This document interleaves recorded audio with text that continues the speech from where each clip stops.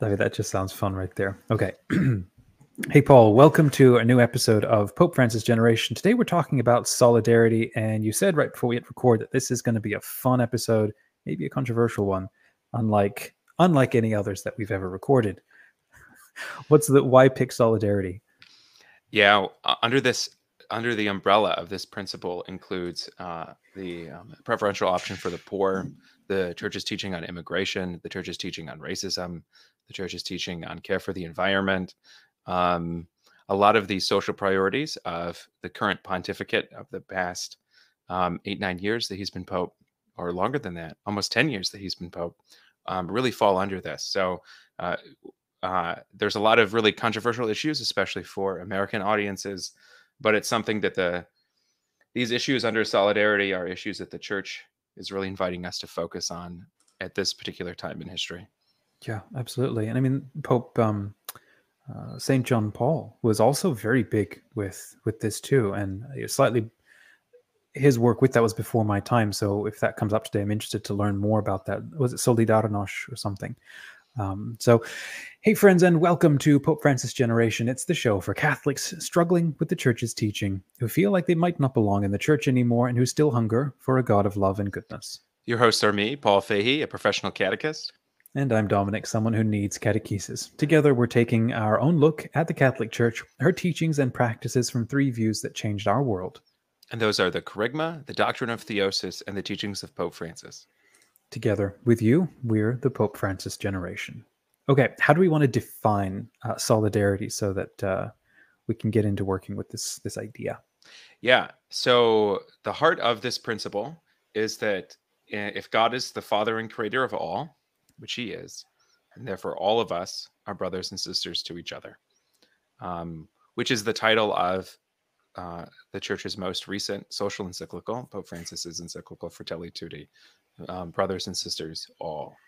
So that's really the heart of solidarity, that there is this radical, and we've talked about this before, interconnectedness and interdependence between all human beings. Right? We are made in the image and likeness, not of a God who is one, but of a God who is three in one, a God who is a communion of persons. So because we are made in the image and likeness of a communion of persons, being radically interdependent on each other is a part of who we are individually and as a human race. And even more than that, not just the human race is interconnected, but all of creation is interconnected. We talked about this in one of the episodes when we talked about human beings as as priests, as the creation that sits in between God's spiritual realm and the material realm.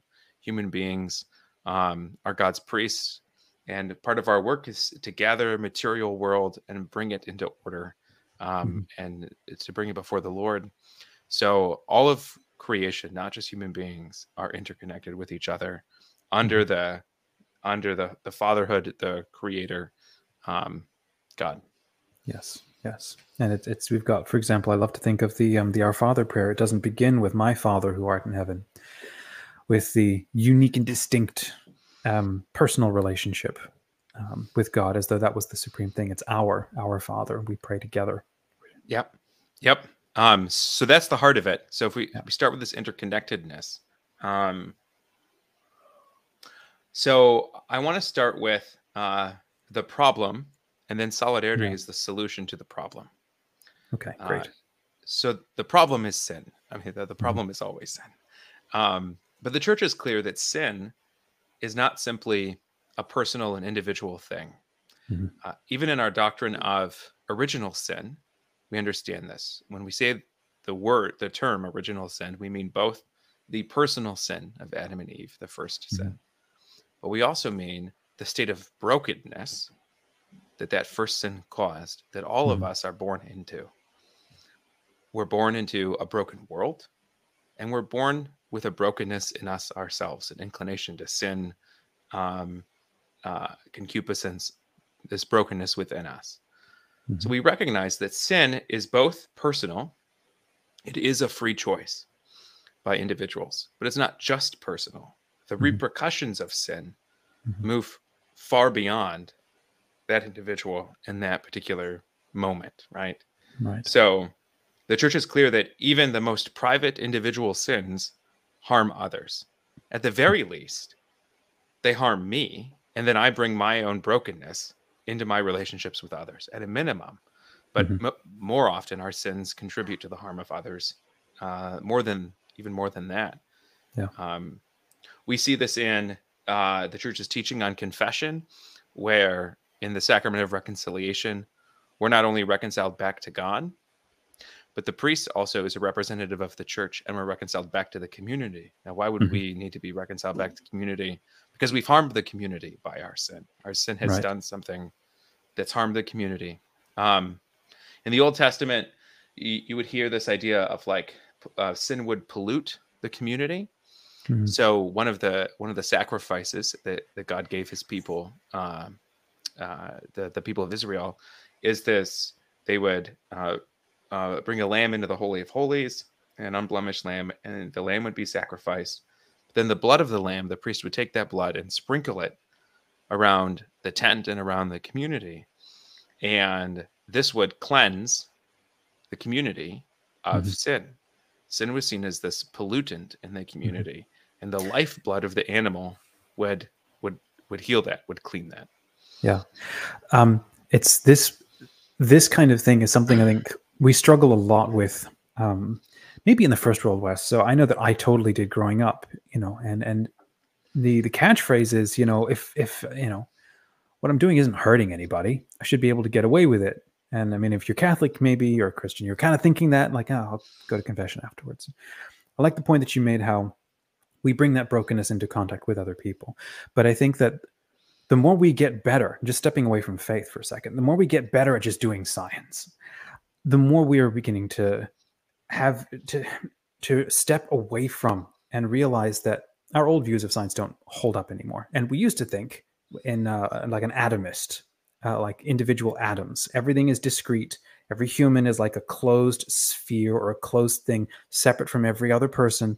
And the more we're getting into, down past the layers of things, past the atoms, into the quarks and into the quanta, we begin to realize, oh, everything is actually fields. Like you say, not just interconnected in like a legal fiction sense, but no, everything hangs together because everything informs each other. Humans are part of a field of humanity, and we participate in fields above and below us. And there's a whole discussion that's always very fun. But if that's the case, that interconnection is not on a biological level, but we're also part of human as a reality, not just individual humans. We're all human. So, like you said, introducing sin pollutes, or it's like adding drops of like black ink into a jar. And you can go do that in your corner of the jar, but no, it doesn't work that way. Even if nobody else knows about it, there are still these spiritual repercussions, either like a vortex, you're like a black hole, and you're going to be pulling negativity or pulling, you're inviting evil effectively. And you're going to be putting out decisions affected by your state. But then the inverse is also true. And that's why goodness is not just magnetic, but it radiates freedom, hope, and whether anybody knows about it or not, it is still this like a lightning rod for grace and for affecting the human family, your immediate neighborhood, even if you're not talking about it or anybody sees it. Yeah.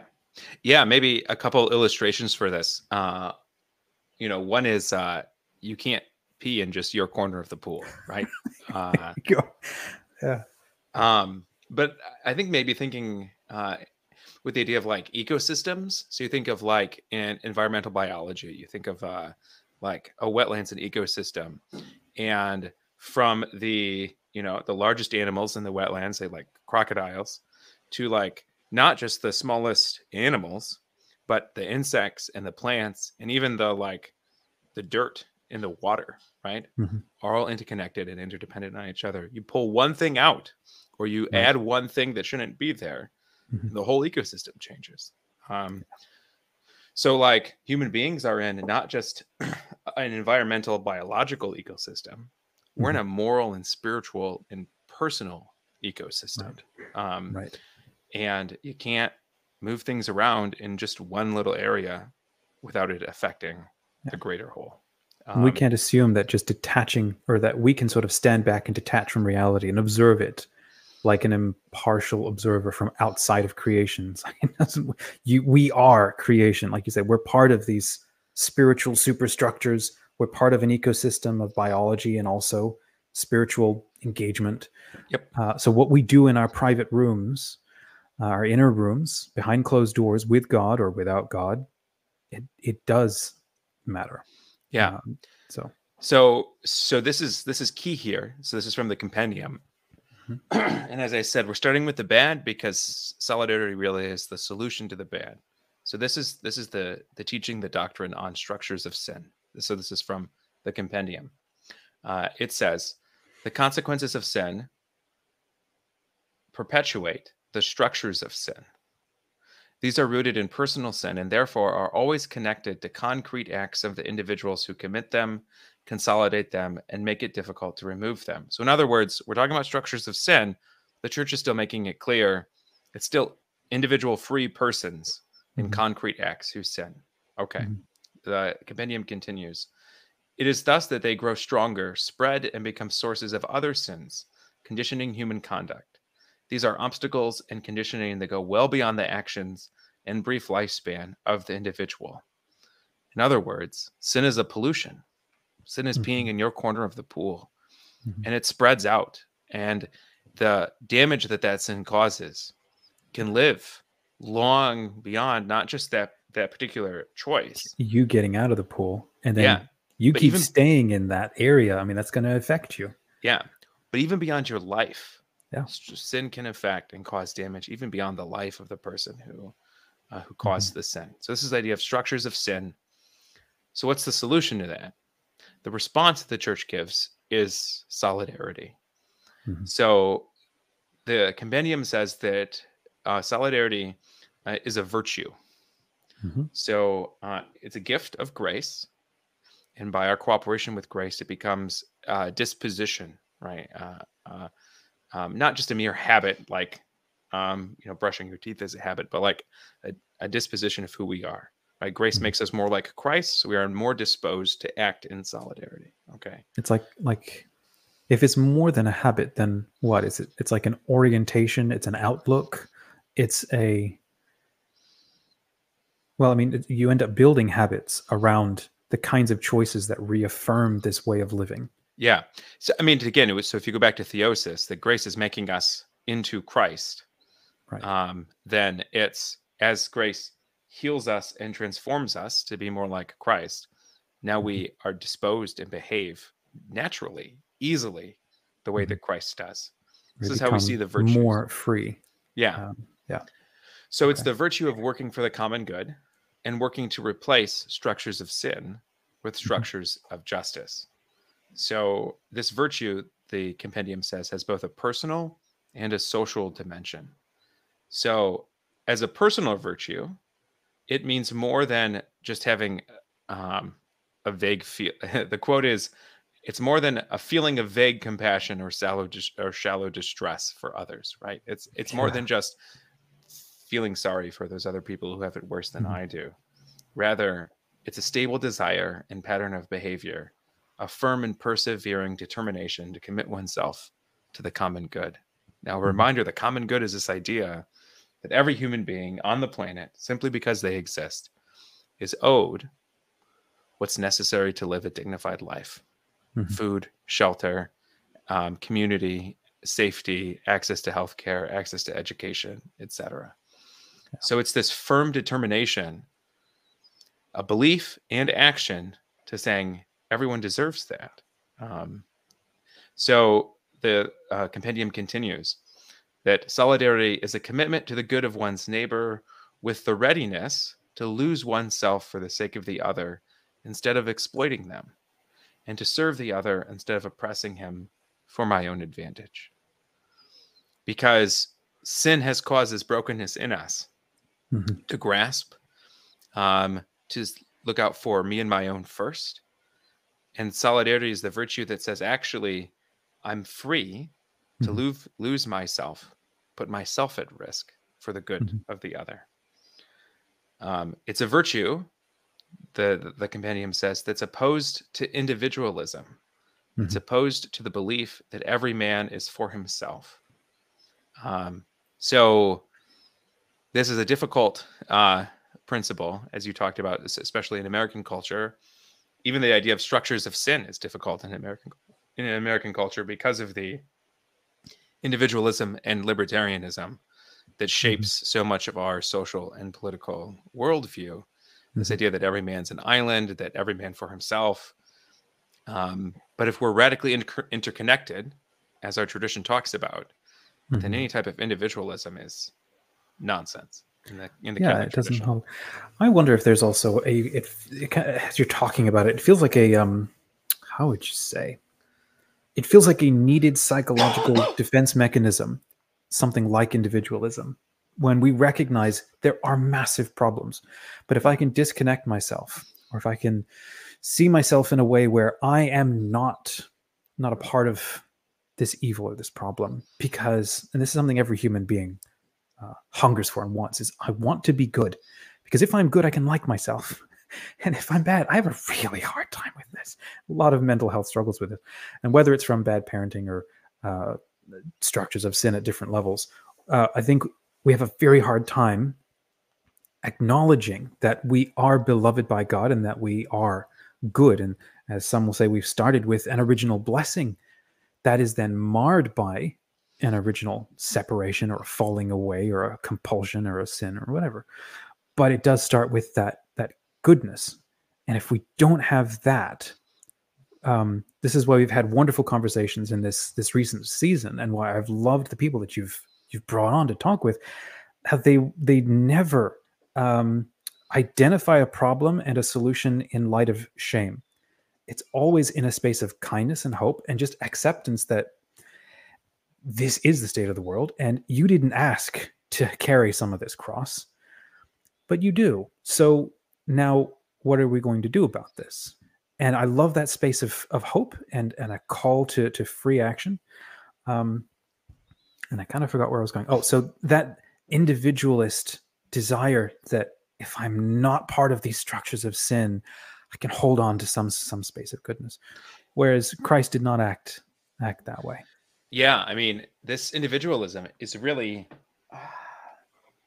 you can empathize with it because it's really based on security and self-protection. I think it's a very human thing. I think Yeah. solidarity is a very divine thing. Yeah. Because when you look at, there's a lot in the world that we instinctively desire to protect ourselves from. Mhm. But the model of Christ is the one who makes himself vulnerable and Mhm. exposes himself for the world to Mhm. torment and abuse, right? And it's through that vulnerability, it's through that Mhm. risk that he brings salvation. Mhm. So that's what we're called to as Christians. But yeah, it goes against this like deeply ingrained brokenness within us that Mhm. wants to grasp at protection, Yeah. out of fear of what's going on in the world. There's also an inverse. Maybe this is part of your notes and it's coming up later, but there's a unhealthy form of solidarity too, isn't there? One where one's individuality is lost and one becomes a herd. And we'll see this with either a sense of tribalism or like a loss of identity into a mass or group think, or like we see this in riots where all of a sudden individuals disappear and we are suddenly faced with an organism that is just, you don't know what's controlling this thing anymore. And you know, people regret their actions afterwards, like that wasn't me.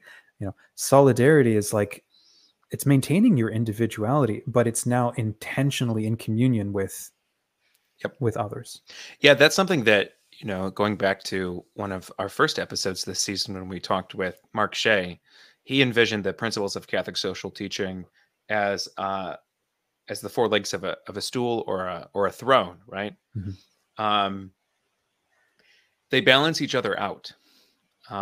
So solidarity and the common good lean towards the good and the rights of the community and the interconnectedness of humanity.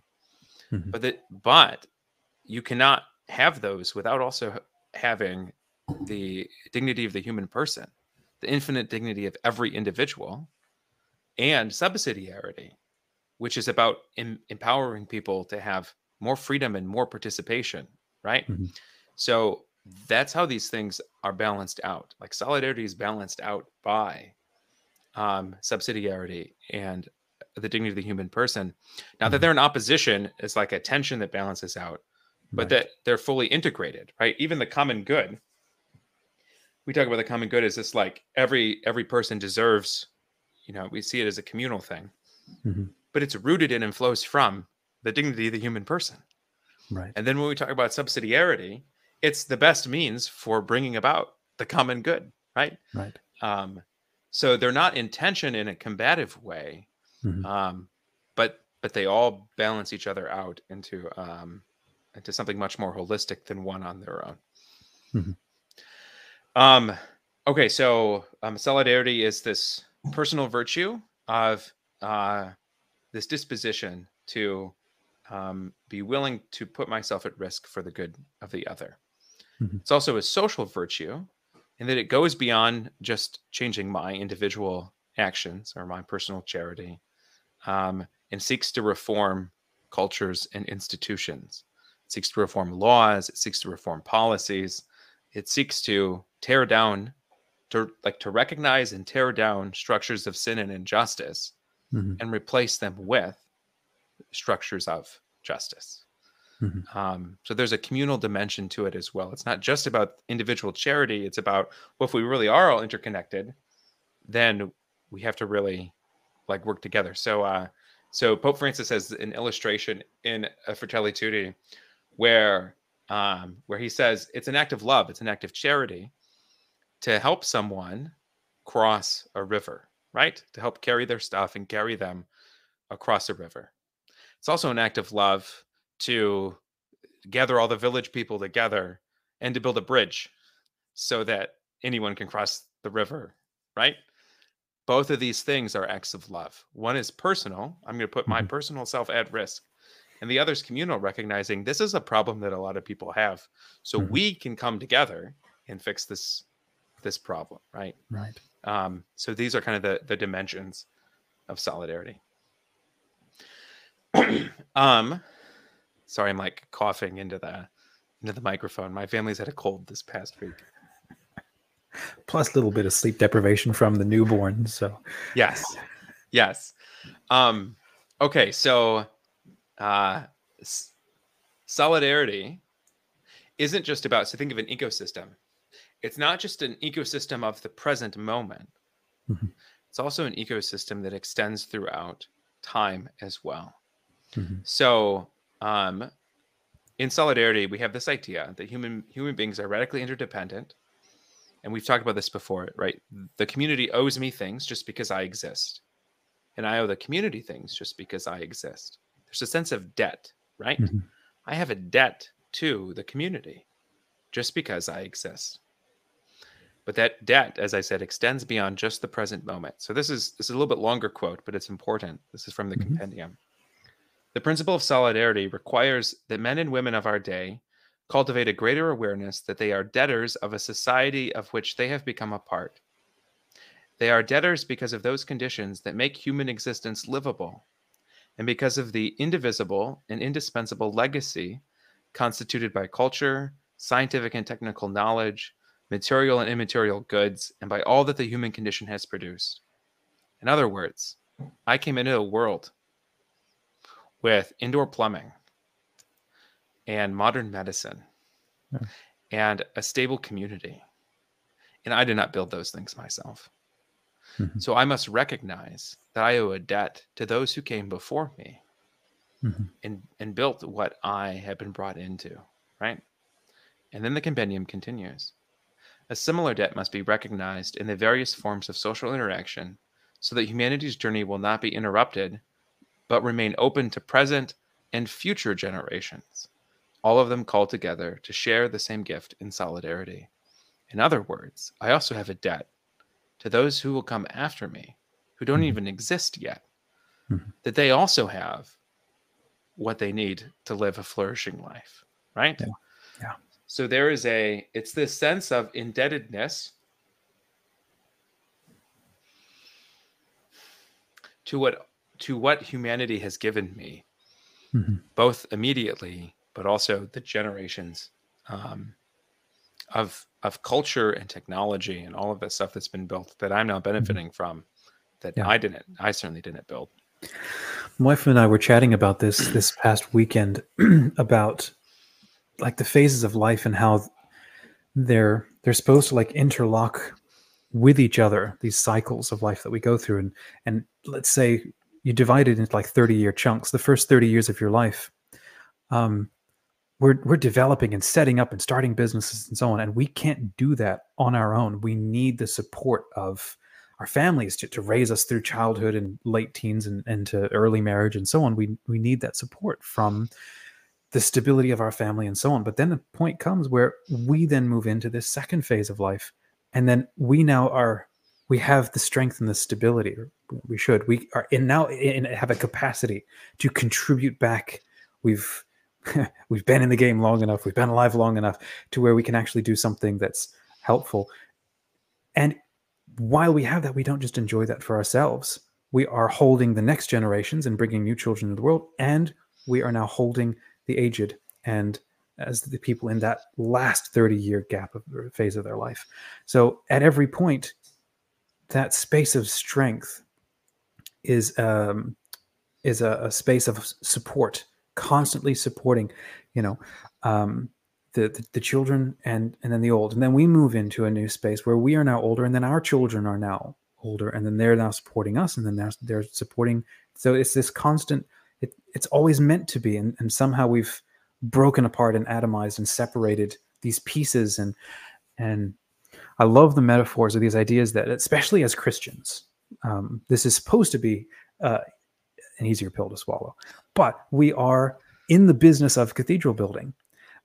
It's where we're starting projects and we're starting efforts that are going to live and outlast far beyond our individual lives. Like families would spend entire generations, like 200 years or something, 100 years, building this massive project.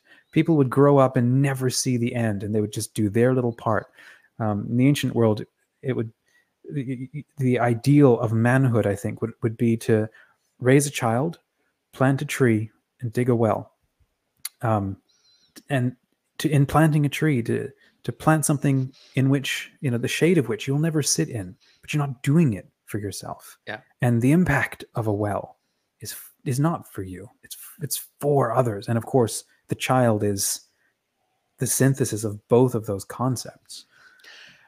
This is probably a total tangent. Have you seen the Star Wars show Andor that just finished? I just finished. It was amazing. Yeah.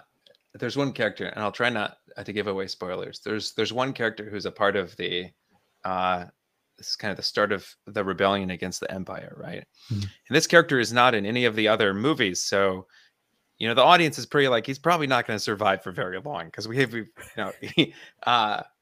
and he gives a speech at one point. Now, he's a pretty morally compromised character, but he talks about how he's working for a sunset that he's not going to see, right? Right. But that's still driving him, even though he's not going to see the fruits of his effort. Mm-hmm. He still sees it as his responsibility to work for that. I like how he also said in that same speech how his earlier ego attracted him to this great cause because he thought he would be a hero in doing it. And it was that early vision in his life that propelled him to start taking action. But then as he really got into it and as he got older, he began to realize his ego would never be satisfied. And especially with this cause, it transcended the limits of his life. He was, in a way, one part of a chain, and in trying to ensure that he was doing the best that he could within the time that he had to pass it on, because this was something that far exceeded a single lifetime. Yeah. Okay. Well, this isn't a Star Wars podcast. But if you like Star Wars, you can always DM us because we love movies. So I want to focus then on, so we built this foundation of what structures of sin and what solidarity is in response, and talk about then 4 issues that fall under this umbrella that we mentioned at the beginning.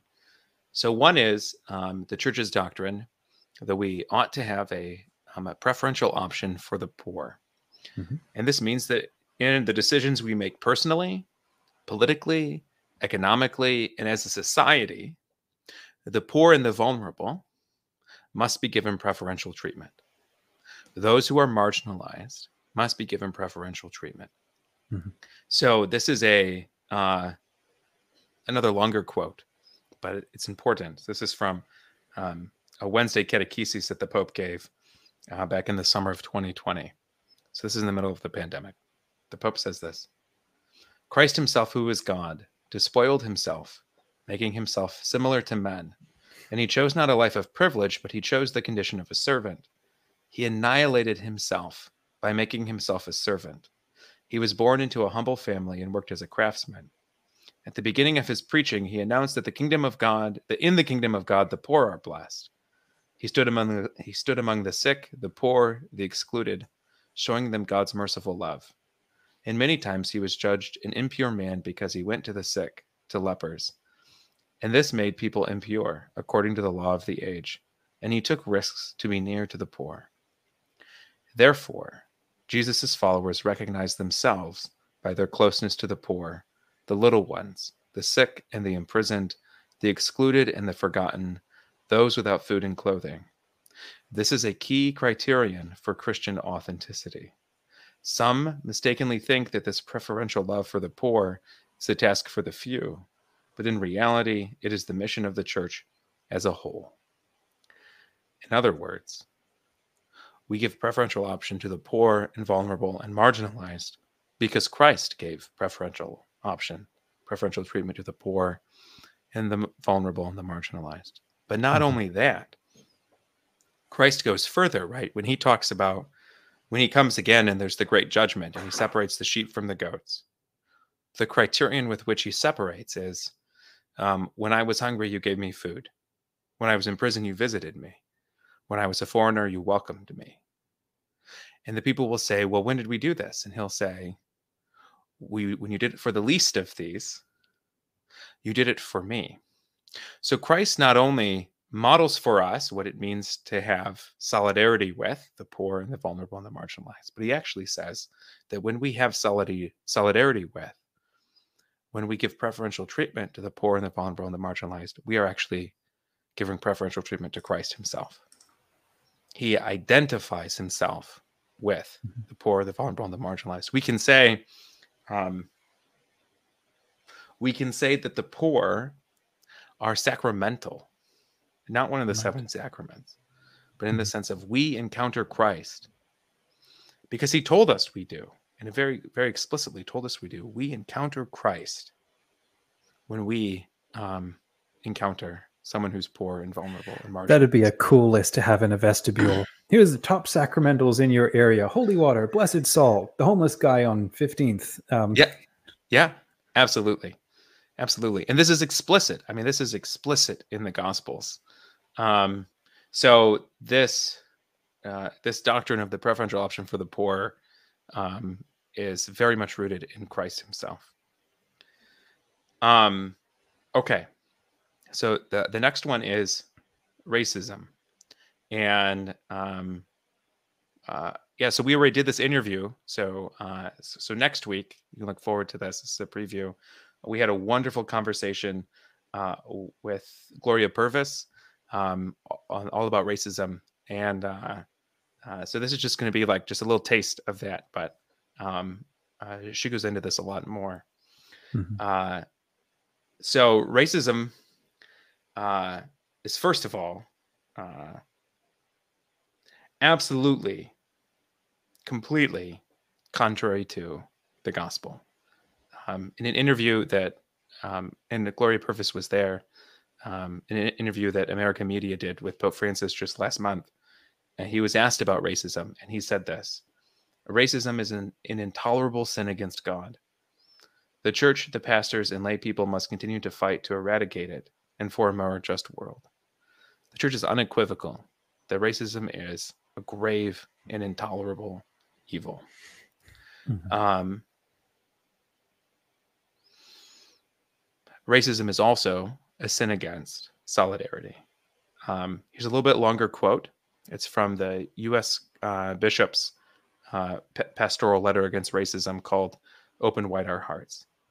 And it says this: racism arises when, either consciously or unconsciously, meaning unconsciously, we can be racist, right? When either consciously or unconsciously, a person holds that his or her own race or ethnicity is superior, and therefore judges persons of other races or ethnicities as inferior and unworthy of equal regard. When this conviction or attitude leads individuals or groups to exclude, ridicule, mistreat, or unjustly discriminate against persons on the basis of their race or ethnicity, it is sinful. Racist acts are sinful because they violate justice. They reveal a failure to acknowledge the human dignity of the persons offended, to recognize them as the neighbors Christ calls us to love. So racism is an offense to the infinite dignity of the human person. But the U.S. bishops continue. Racism occurs because a person ignores the fundamental truth that because all humans share a common origin, they are all brothers and sisters, all equally made in the image of God. When this truth is ignored, the consequence is prejudice and fear of the other, and all too often, hatred. Every racist act, every such comment, every joke, every disparaging look as a reaction to the color of skin, ethnicity, or place of origin is a failure to acknowledge another person as a brother or sister created in the image of God.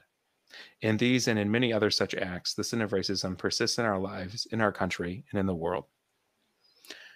Racism is precisely a failure of solidarity, right? Mm-hmm. It's a failure to recognize this fundamental truth that all human beings are brothers and sisters. I think we've possibly touched on this before, and maybe this will come up again in the conversation with Gloria, but I think it's fair to also say that there are plenty of things that are just natural to the human condition, like individualism. I think that racism is also, it's just natural to the human condition. It's a very natural human response that what I trust and what I know is good, and what isn't and is a problem. And we'll see this in every culture. We go back through history. We see racism basically everywhere, and you can call it, nationalism, tribalism. It's all a kind of me good, you bad. Anywhere that shows up, it's a human response. I think it's maybe a more animal response. And again, what Gloria was wonderful in her conversation, people can catch this later, is not to use it as a shame mechanism. And a lot of people will do that. And that's like, you go to confession and you're pouring your heart and your guts out to a priest, and the worst possible thing to happen would be for him to, or for God, and God never does this, to turn around and use those things to beat you. Look how terrible you are, and so on. Look at all of these flaws in you. And some of these things are even just part of the human condition. You're a pathetic human being. God forbid that ever happens, especially in the space of a confessional, and especially in any loving relationship. And that we should never, ever hopefully do that sort of thing. With a discussion like this, and especially because it is so charged, one of the things that I've found that's not brought me peace with it, but helped me to understand and not get so defensive about it, is one to recognize, I think it's part of the human condition that doesn't let us off the hook, but it does call us to be conscious and attentive and to get to work. What do you think?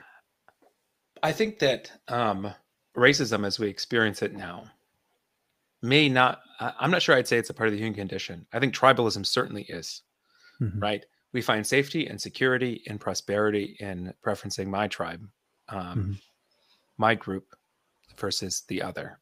And it's really easy to consolidate power by making my group fearful of the other, the outside, right? Right. So I think those are common to the human condition. I am not sure that racism as we experience it. And allow me to make the caveat that as we experience it is kind of that gray zone. I mean, the general impulse to it that just sort of runs latent in a lot of cultures. Yeah. But it's how we have experienced it. When you do get conscious about it and you accept it and you use it to create the structures that we're now struggling with and waking up to, anyhow,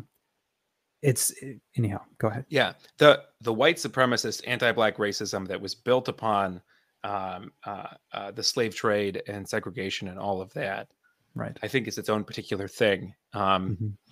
that I'm not sure exists, at least certainly not to that scale, in human history before or in other places. Like slavery existed, and tribalism existed, and prejudice has always existed, and things like that. But I'm not sure I don't know. preference I mean, I'm not a historian, but Yeah. I'm thinking back to ancient China, ancient Rome, Persians. I don't know if there's any historians in the chat, but yeah, comment something. I'm not sure that the preference of whiteness over blackness specifically as a form of prejudice is something that's a part of the human condition. I don't believe that's the case. Yeah. I mean, okay, I do agree with you. I think it's a specific articulation of that. Yeah. Anyhow, keep going. Something else about racism that's important is it is also structural and systemic, just like any sin is, right? This is we've talked about. And actually, the U.S. bishops in this document call racism the original sin of our country. So think about what the church says about original sin, right? It's something that I am not personally guilty for. I'm not guilty for Adam's sin, right? But I do live in a world that's been broken by that sin. I myself am broken by that sin. I participate in that sin, and I'm inclined towards that sin. I think that's a great way to articulate racism as a structural problem, as a systemic problem. I may not, though. I think it's more. I certainly have personally committed acts of racism. Not great big acts, but small acts. But that's included in this, right? Every racist act, every comment, joke, disparaging look, etc. Right? I've certainly committed some of those in my life. But even if I hadn't, I'm still participating in a culture, in a political system, in an economic system, in a social system that was shaped for hundreds of years by anti-Black racism. Yeah. Which means then the call to solidarity is not just, it includes the call to rid racism from my own heart and my own life, and to rid prejudice from my own heart and my own life with the grace of God. But it's also the call to take down structures of racism within social, political, and economic systems, right? That's included in this, with this recognition of racism as a sin. Yeah. But again, we'll talk about this. We spend a whole episode on this with Gloria next week. Next is I want to spend some time. I think this is a good place to talk about the church's teaching on immigration. Underneath this context of we are all brothers and sisters, right? So there's a lot of teaching here, and I'm going to break it down, but it's important. So I'm going to start with the Catechism. So this is Catechism 2241. It says this: the more prosperous nations are obliged, to the extent they are able, to welcome the foreigner in search of the security and the means of livelihood which he cannot find in his country of origin. Public authorities should see to it that this natural right is respected, that places a guest under the protection of those who receive him. And then political authorities, for the sake of the common good for which they are responsible, may make the exercise of the right to immigrate subject to various juridical conditions. I want to break this down. The church is clear. Human beings have a right to immigrate if they are searching for security or the means to live, right? In other words, think about the common good, right? This list, what someone needs to live and to flourish: food, shelter, healthcare, security, education, stability, etc., right? If someone can't find that in their country of origin, they have the right to go to a more prosperous country to find it. And public authorities should see to it, right, that right is respected. Now, the church also says that these public authorities, for the sake of the common good for which they are responsible, may make the exercise of the right to immigrate subject to various juridical conditions. Notice that any type of regulation put on immigration must be for the sake of the common good, not for any other sake, but for the sake of the common good. So this is the principle that the church. This is the consistent principle of the church. Okay. Pope Francis develops this teaching, or maybe refines it in his encyclical Fratelli Tutti. So something that he adds to it is that we also have the right not to immigrate. In other words, I shouldn't have to leave my homeland to find what's necessary for me to live. It is a failure of humanity, of society, that someone would have to do that in my the first systems, place. my systems of authority and judgment. So if you think of like just in the past decade, the things that have displaced the most people, it's been war, and it's been it's been climate change. Those things shouldn't have happened in the first place. I mean, you look at like the war in Ukraine and all the Ukrainians that have been displaced because of that, or all the Syrians that were displaced, millions of people displaced. Yeah. They shouldn't have to, right? So people have the right not to immigrate, what the Pope is saying here. We shouldn't have to leave our homeland to find what we need to live. Okay. Here's a couple passages from Fratelli Tutti that I want to add to this. You remember when we talked about the common good, we talked about the universal destination of goods, right? Yes. How the goods of the earth belong to everybody, and how private property is a right, but it's a pragmatic right. It's the best means for which the goods of the earth are distributed. The Pope takes that framework and then he applies it to immigration. And he says this: nowadays, a firm belief in the common destination of the earth's goods requires that this principle also be applied to nations, their territories, and their resources. Seen from the standpoint not only of the legitimacy of private property and the rights of its citizens, but also of the first principle of the common destination of goods, we can say that each country also belongs to the foreigner, inasmuch as the territory's goods must not be denied to a needy person coming from elsewhere. As the bishops of the United States have taught, there are fundamental rights that precede any society because they flow from the dignity granted to each person as created by God. I'm going to explain. That directly goes against the last 200 years of nationalism that is part of our identity. We can't help but see the world through a lens like that. Yeah. Okay. I'm going to read one more passage, and then I'm going to kind of break this down. The Pope says, "No one then can remain excluded because of his or her place of birth, much less because of privileges enjoyed by others who were born in lands of greater opportunity. The limits and borders of individual states cannot stand in the way of this. As it is unacceptable that some have fewer rights by virtue of being a woman, it is likewise unacceptable that the mere place of one's birth or residence should result in his or her possessing fewer opportunities for a developed and dignified life." In other words, the Pope is saying everyone deserves what's the common good. Everyone deserves what's needed to live a dignified life, regardless of where they're born. Period. Full stop. Right? Okay. So kind of putting this all together, there's a common example, and Thomas Aquinas used this. The documents of the Second Vatican Council use this example to talk about the universal destination of goods.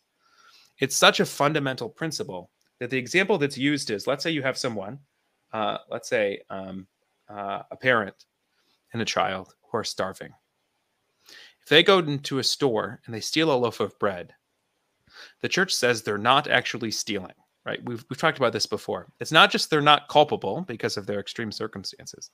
It's that they're not actually stealing at all in the first place. They're just taking what's owed to them because they are owed food.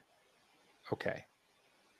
The Pope is applying that reasoning to immigration. He's saying that if someone cannot find the means to live a dignified life in their own place to live, and they go to a country, a more prosperous country, right? The Catechism says more prosperous country, to find a dignified life, even if they are technically breaking that country's laws by moving there, they are not in reality doing anything wrong. They are simply exercising the rights that that they have, rights that exist Mhm. prior to civil laws. So, if a foreigner in search, right, and this is from Fratelli Tutti, of a place that meets their basic needs Mhm. and where they can find personal fulfillment, is being unjustly prevented from legally immigrating to, say, the United States, and therefore enters illegally, Mhm. they aren't violating any moral law, period. Yeah. There's one bishop, and I'm forgetting the bishop. He was a U.S. bishop. I'm forgetting what he said, but he said, perhaps they're not breaking the law as much as the law is breaking them. Mhm. This is what the Pope is teaching. Mhm. And as you said, this runs totally counter to any type of America first view. Yeah. Yeah. Which isn't, to clarify, the Pope isn't saying open borders, Mhm. but the Pope is saying that any regulation of the borders, which the Catechism says political authorities have the right to do, Right. any regulation must be at the service of the common good, and for no other reason. Mhm. Yeah. Yeah. Cool. Point number 4 under solidarity then. Yeah. Okay. I want to add one more thing Sorry. to this. What this means, I think, for Catholics, Mhm. as we're considering immigration policy, is if there is a policy that restricts or prevents someone looking for a dignified life from entering this country, Mhm. the onus is on that policy to demonstrate that it is for the sake of the common good. Because the the default is that people have a right to immigrate. Mhm. So every single law that we have that regulates or restricts immigration must be held under that kind of scrutiny. Mhm. And I'm not, and that is the teaching of the church. As Catholics, that's how we ought to look at immigration laws, is put it under that scrutiny. Mhm. Now the church isn't suggesting specific policies, but certainly that type of scrutiny,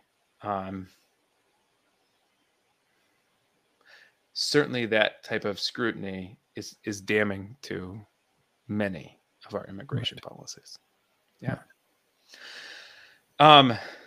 Okay. The fourth issue then underneath this umbrella of solidarity is care for the environment. Now, this is something that Pope Benedict cared about a lot, and he started writing about. And then Pope Francis really took that baton and ran with it. Mhm. His first social encyclical being Laudato Si, all about care for the environment. Okay. So it's clear from Scripture, if you go back to the story of Genesis, that the created world is made by God, and therefore it's good, and therefore it has value and dignity in and of itself. Now, not equal to human value, but still value and dignity in and of itself, and that human beings are called to be stewards of creation. I think of like Lord of the Rings, and I think of uh, um, the stewards of Gondor. They're not the Mhm. kings, right? Mhm. Um, they're doing something wrong if they're lording authority over others, because Mhm. really their responsibility is to just um, Yeah. is to keep the Gardeners trains and running, right? caretakers. Yeah. Yeah, Yeah. exactly. Um, that's our role in creation. We're not lords of creation. We are Right. stewards of something that's been given to us that Mhm. somebody else is lord of, right? Mhm. Um, okay. So there's that dimension that's really explicit just in the creation story in Genesis. Okay. Mhm. But but in the tradition of the church, there's also the sense that we must care for the environment because exploiting nature causes people, often poor and vulnerable people, to suffer. Mhm. So think about this. Think about like uh, there's a factory, and in their production, they are um, polluting the water system around the factory. Mhm. If you are wealthy and have means, you can move. But who can't move? Who is most difficult for people to move? And that is the poor and the vulnerable. Mm-hmm. This is the case all around the globe. So you see rising sea levels because of climate change. Who does that impact the most? Mm-hmm. But the poor and the vulnerable. So we ought to care for the environment, first because the environment does have some value in and of itself, but also because when we don't care for the environment, it harms vulnerable people, right? Mm-hmm. So those are the first 2 points. The third kind of principle underneath care for the environment is that we must care for our common home now out of a responsibility to future generations, that they may be able to enjoy the goods of the earth, that they have a Mm-hmm. right to. So here's another, a little bit longer quote. This is from Laudato Si. The Pope says this: "The notion of the common good also extends to future generations.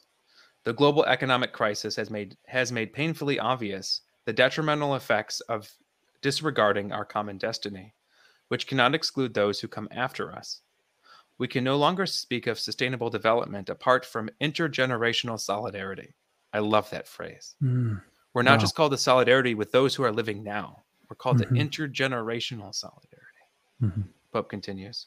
Once we start to think about the kind of world we are leaving to future generations, we look at things differently. And we realize that the world is a gift which we have freely received and must share with others. Since the world has been given to us, we can no longer view reality in a purely utilitarian way, in which efficiency and productivity are entirely geared to our individual benefit. Intergenerational solidarity is not optional, but rather a basic question of justice, since the world we have received also belongs to those who will follow us. The Portuguese bishops have called upon us to acknowledge this obligation of justice, saying, "The environment is part of a logic of receptivity. It is on loan to each generation, which must then hand it on to the next." Wow. I want to repeat one line. Since the world we have received also belongs to those who will follow us. Mm-hmm. Um, these principles are what underpin the church's teaching on care for the environment. We care for the environment because it itself has value and is good. We Mm-hmm. care for it because not caring for it impacts the poor and the vulnerable the most. We care for it because future generations have just as much of a right to the goods of the earth as I do now. Mm-hmm. I do like one thing I like about this last point.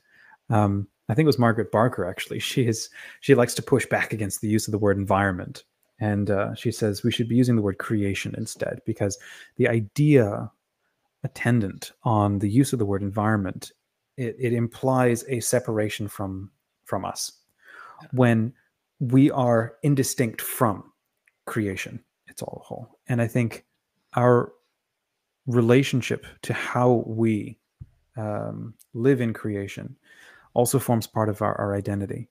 And so if it's an identity that's built on waste and lack of solidarity with creation around us, I love, like, in that sense, Pope Francis taking direct inspiration from Saint Francis with the intentional sense of communion with the created order, with the world, brother, with sun, brother, sister, sun, and moon. sister, Exactly. moon.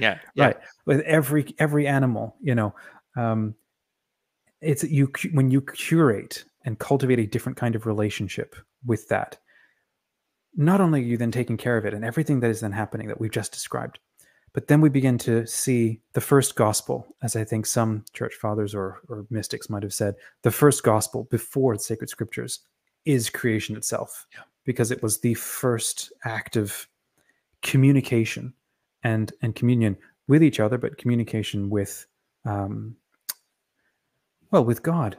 Yep. That's how he first and continues to reveal himself in every age. So how we relate to creation is how we form our identity. And that's something that we can't just outsource and we can't ignore. Yeah. Yeah. In this passage that I read, the Pope calls out efficiency, productivity as primary goals, because then we have a type of utilitarianism where we treat things and ultimately people as objects to be used, things to be manipulated. But now if you step back and think about St. Francis, brother, sun, sister, moon, now we have a sense of relationality and responsibility as primary, not use and productivity, right? Right. And this is the significant shift that our tradition is calling us to have. That I am both in relation in some way with the created things around me, and therefore have responsibility towards them. Yeah. Wonderful. What's a practical takeaway after all of the points that we've covered today? What would you like to encourage people? Oh man, there's a lot here. So I think of these specific issues that we talked about, if there's any that you find particularly challenging or most frustrated with, I would invite you to look up the sources that we've mentioned and to really dive into the church's teaching. If it hurts, go where the hurt is. And, really ask for the grace for the Lord to give you a renewal of mind and a renewal of heart. Another takeaway is I would encourage you to read the Pope's new social encyclical, Fratelli Tutti. It came out 2 years ago. Solidarity is the main focus of it. I mean, the title is Brothers and Sisters All. And in the very first section, he essentially says that we are being called to live a way of life that's marked by the flavor of the gospel. That's what we're being called to, is to live a life that's different. This encyclical also, I mean, like we've talked about this whole season, there have been social encyclicals going back to Rerum Novarum in the 1890s. And there are, unchanging principles that's a thread between all of them. But each encyclical is also writing to a particular moment in history. And this encyclical from Pope Francis, Fratelli Tutti, is written for us today, in this context that we're living in.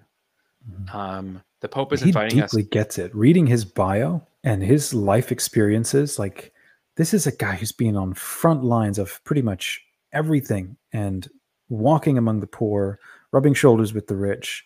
He's not, I don't know. He's not naive. Yeah, exactly. Yeah.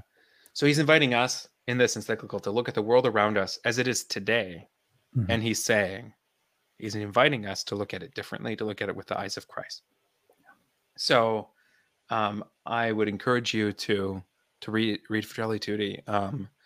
It's not a difficult read. It's a little long, but it's not hard to read. If you're looking for, there's some really great resources out there. One that I contributed to is, if you go to the Where Peter Is website, there's a Fratelli Tutti study guide with a short introduction for each of the chapters that help contextualize and explain what's going on. And that's free. That's a really great resource. But you can also just pick up the encyclical and start reading it. Fantastic. Well, we want to take a moment, and it's one of the reasons why we love the sponsor that has sponsored us for this year, Select to Give, because when you follow them or you hire them for one of their international tours, you're also directly sponsoring and supporting Christian families in the Holy Land. And I think that is a wonderful kind of solidarity. So here's what they have to say. More Christian leaders choose Select International Tours than any other pilgrimage company. With 35 years of award-winning travel planning, they have a track record of excellence and faithfulness. They're a small company with a big heart. As I said just now, every one of their pilgrimage trips helps to support and fund their 501c3 charity work, helping Christian families to thrive in the Holy Land.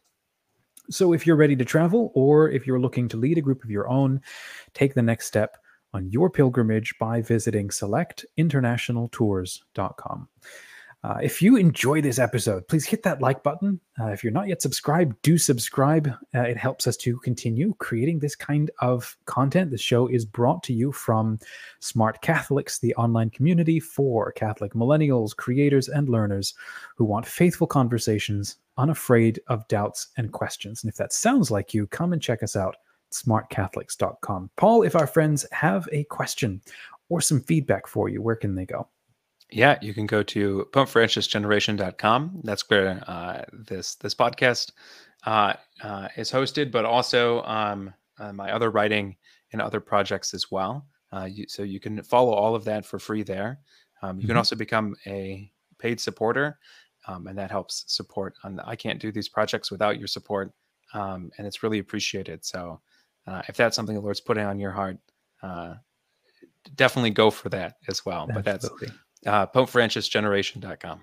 Fantastic. Please do consider being a paid subscriber for the show. You are directly supporting Paul and his family, and you're helping him to continue creating this kind of content and this beautiful Pope Francis Generation ministry. Friends, till next time, say a short prayer for yourself and for us. Remember, don't be afraid to ask questions. Doubts can be a sign that we want to know God better and more deeply. God bless you.